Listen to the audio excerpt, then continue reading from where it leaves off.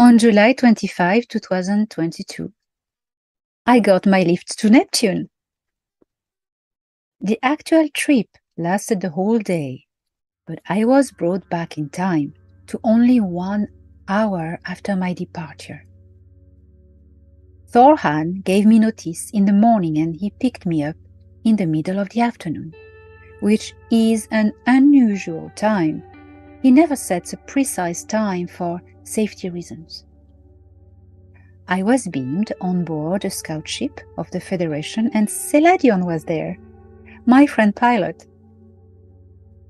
Always sparkly with joy and energy. The lads invited me to the command room and I noticed straight away that the settings were sort of upgraded. The walls were rounder and the materials more smooth and luminescent white. Seladion invited me to sit in the co-pilot seat and I politely declined, not sure about my skills. "Come on," said Thorhan. "You've done that before. You will enjoy it." All right. As I took place in the seat, it adapted to my body shape and I let out a little cry of surprise. I know it does that, but the sensation is always fun. Thorhan let me place my arms on the inside lower armrests.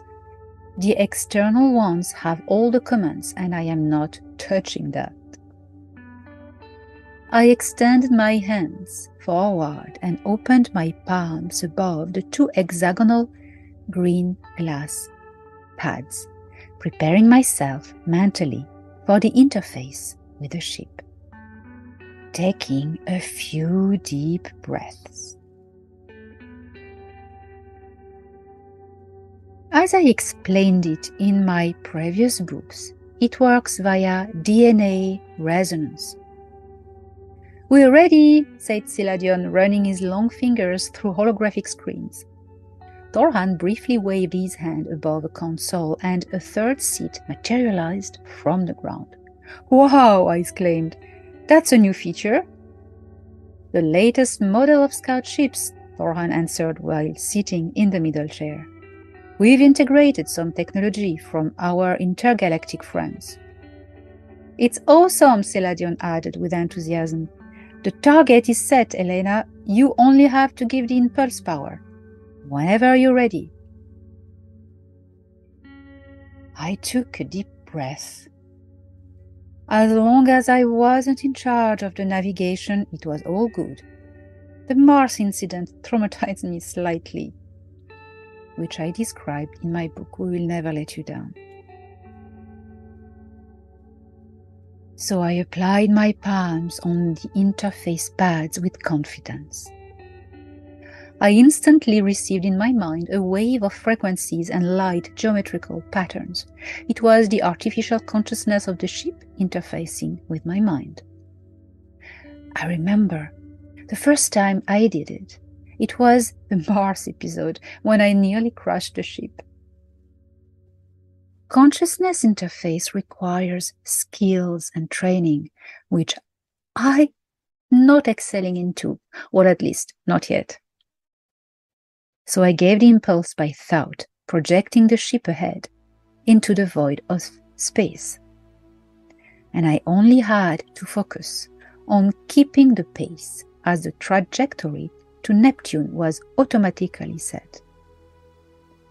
A few minutes later, we already approached the magnificent blue planet and its thin, elegant silver rings. Without me doing anything, the ship stopped. I understood that we had reached the target point, a location in high orbit of Neptune. The part of the ring exposed to the distant sunlight was glittering like silver and showed a rusty reddish color in the shadow side. I didn't manage to count how many concentric rings were there, but it seemed probably 5 or 6. Well, the show was magnificent.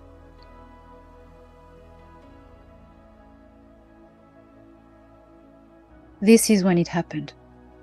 The flashing vision of a strange creature looking like a cross between a tangri and an amphibian appeared in my head for the duration of a second. Then another one, and a third one, and the fourth looked different. I tensed up in my chair, quite frightened. Thorhan laid a calming hand on my shoulder. "They are the Koldasi," he said with a reassuring voice, "an interdimensional collective of different races." "How strange," I said. "They live on Neptune?" "On 2 planets of this system, Naara and N2. "Venus and Neptune?" "Yes," Thorhan replied. "They are telepathic only," Seladion said, "and they can scan all the ships on approach. It is a normal procedure, more about curiosity than security. Sorry for the fright, we should have told you." Surely they should have. Seladion took over the navigation from there, and our ship flew towards a part of the bigger outer ring where the dust particles agglomerated to form a field of small rocky asteroid. It was weird. There was located a huge mining station. Our ship entered a landing bay. The interior was dimmed and looking like how you can imagine a sci-fi mining station in the outer rings of the distant planet. Thorhan asked me to put on an environmental suit, one of these white, translucent, very light spacesuits. He pressed a button on it near the neck, and a transparent helmet appeared out of the metallic color. I am unable to explain how that worked. I had gravity boots also with it and a large density belt. Once all 3 of us were equipped, we went out of the ship into the busy landing bay. As we walked through it towards a higher platform, Thorhan explained to me that this facility was built by the Galactic Federation of Worlds a very long time ago, long before the Terran Wars at the time, when this star system was facing other conflicts.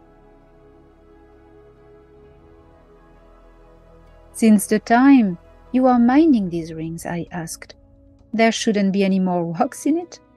Thorhan laughed. "We are extracting a very precious metal," Seladion said, "in small quantity, respecting the gravitational balance of the rings and the moons.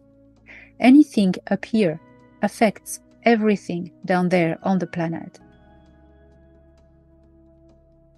We climbed onto a semicircular platform that led to another hangar. "This is my ship," Seladion said, as he pointed at the discoidal vehicles shaped a bit like a bell. "That's a cargo?" I asked, perplexed. "Yes," Seladion replied. "Okay, I was expecting more like sort of long sort of craft." "Why does the Federation mine here?" I asked. "I mean, they don't own this system, right? So do they have the right to do that?" Seladion turned back to face me. His bright blue eyes were luminous. "This is not the Federation," he said. "This is for the Koldasi. We mine for them the organ they need to maintain their density stable here, against free access to their portal." "The Koldasi," intervened Thorhan, "are in this system for so long that they are considered as natural residents. It's like if they have always been here, but in a parallel dimensional plane." "Come and meet them," Seladion called to me from the footbridge leading down to a lower level where the strange cargo ship was parked. We entered. The interior of the ship indeed was from a different epoch, older construct. It could have been Earth-made, although it was not. As the airlock closed, we could remove our helmets. Thorhan did it for me. Interestingly, I have claustrophobia, but wearing this helmet was just fine. It was very light and the air was flowing great and fresh inside, adapted to my physiology. At my great surprise, not the first and not the last in this peculiar adventure, the ship didn't take off, but shifted dimensional plane. Suddenly, the station wasn't there around us anymore. But Neptune with its rings was still there. But no station? Interesting. Our craft slid smoothly towards the surface of Neptune. Time was also felt differently, more expanded. What a magnificent blue color.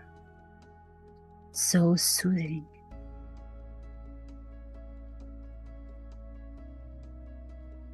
As the craft descended through endless layers of clouds, the light dimmed very quickly. In a strange, foggy twilight, the surface of a calm ocean appeared to our sight. The ship hovered for a while over it until an odd metallic structure became visible, emerging from the water. "These oceans are teeming with life," said Thorhan pensively. My heart bounds in my chest at the sound of these words. What an excitement and thrill to hear this. It was nearly bringing tears to my eyes. I would have loved to see all these creatures under the surface of this mysterious ocean as our ship hovered over it.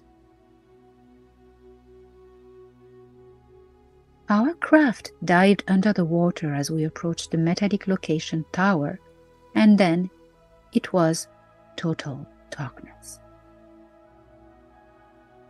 The lights of a floating city, composed with the spheres of different sizes, soon appears. Once again, the vision of the Koldasi being flickered into my mind. The ship entered one of the spheres, and the large airlock closed behind us. We flew through 3 series of other airlocks until we weren't anymore in the water, but in a normal, breathable atmosphere. Unlike when visiting mining station, we didn't require to wear environmental suits and helmets. I only put on one of these blue smart suits with a frequency belt. As soon as we stepped onto the ramp of the ship, my belt generated instantly a density force field, and I felt the suit tightening my body to regulate the blood pressure. It felt to me when I was on Al-Nilam, in the 6th density of physicality. The shapes of the architectural structures around me seemed blurry, so I am not able to give an accurate description. But when the Koldasi people approached, I could detail them quite clearly. It seemed they were a collective of different races, and they truly were, all living in the same dimensional plane. I had never been to a parallel dimension before, and this was a whole new experience for me. Most of these beings were about 5 to 5.5 feet tall, and the most prominent race was looking like the Trappist one, Tengri, with big round eyes. There was something about their features that looked amphibian. They had 2 sets of long tentacles coming from either sides of their head, waving as they moved.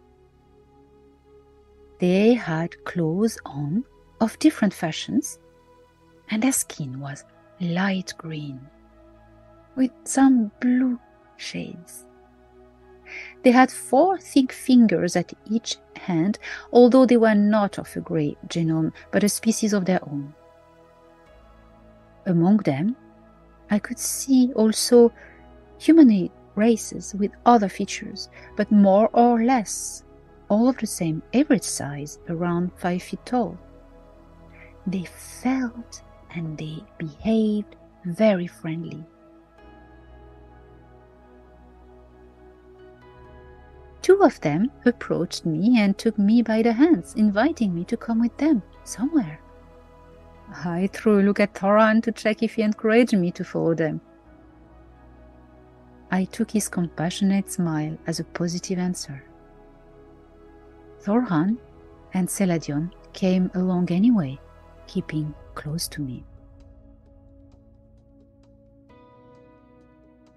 The Koldasi showed me their facility, and I need to say, I recall very strange memories of translucent, iridescent walls, walking on water and moving through curtains of shiny bubbles. These people were very joyful and light-hearted, exactly what it feels when in contact with higher density of consciousness. Time dilated tremendously, and it seemed to me that we spent a whole day with them. In fact, when we got back to the mining station to reintegrate our scout ship, Thorhan told me that only 1 hour had passed in this dimension. I was very impressed. I was brought back to Earth and, straight after, opened my computer to write this extraordinary story of my visit on Neptune.